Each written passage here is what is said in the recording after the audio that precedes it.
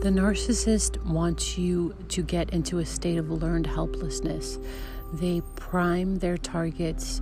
They get their targets to believe that they are hopeless, that they are helpless, that nothing that you do is right, that you can't do anything right in your life, that you need to depend on them for every decision, and only they have the power to do anything correctly.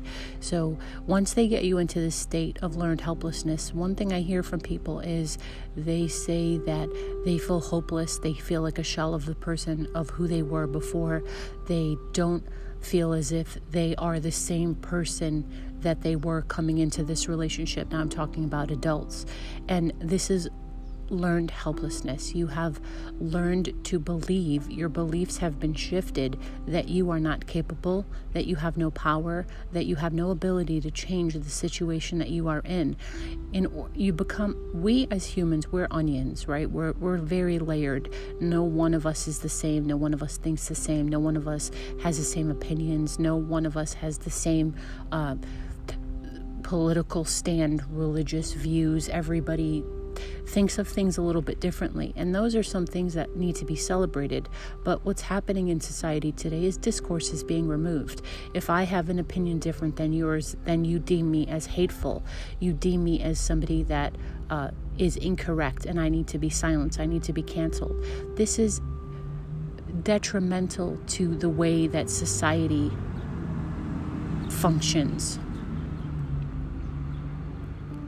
We're meant to be different. We're meant to have different ideas. Critical thinking is essential to dig deep. There's a reason that they label people conspiracy theorists. Are they conspiracy theorists or are they critical thinkers? Words are taken and they are, the meaning of words are taken and they are shifted. And it all culminates itself in this idea, this theory of learned helplessness. You feel like you do not have the ability to change your circumstances because the very core of your being is not worthy. You don't even think that you are worthy of changing your circumstances, so you just give up.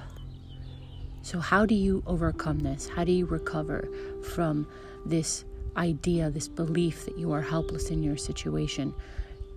You got to go one by one, and you got to figure out, what am I believing about myself? Is it in fact true? And you're gonna start with small things. What I like to tell people is find a safe person and practice your no. No is a complete sentence. See, as children, we learn boundaries. We learn the word no. Oftentimes children, the first word that they learn is no. Mine. Because narcissistic traits in and of itself is not unhealthy. It is not an unhealthy thing to care about yourself. However, the issue comes when other people around you are being harmed. So a child saying no is not an unhealthy thing. They are establishing their boundaries, and it's up to us as a society, it's up to us as parents to honor that child's no within limits and to teach them that word, those boundaries are essential to growing into a healthy adult. So find somebody that you are able to practice your no with. Do you want to go out to get coffee? No. And then don't elaborate.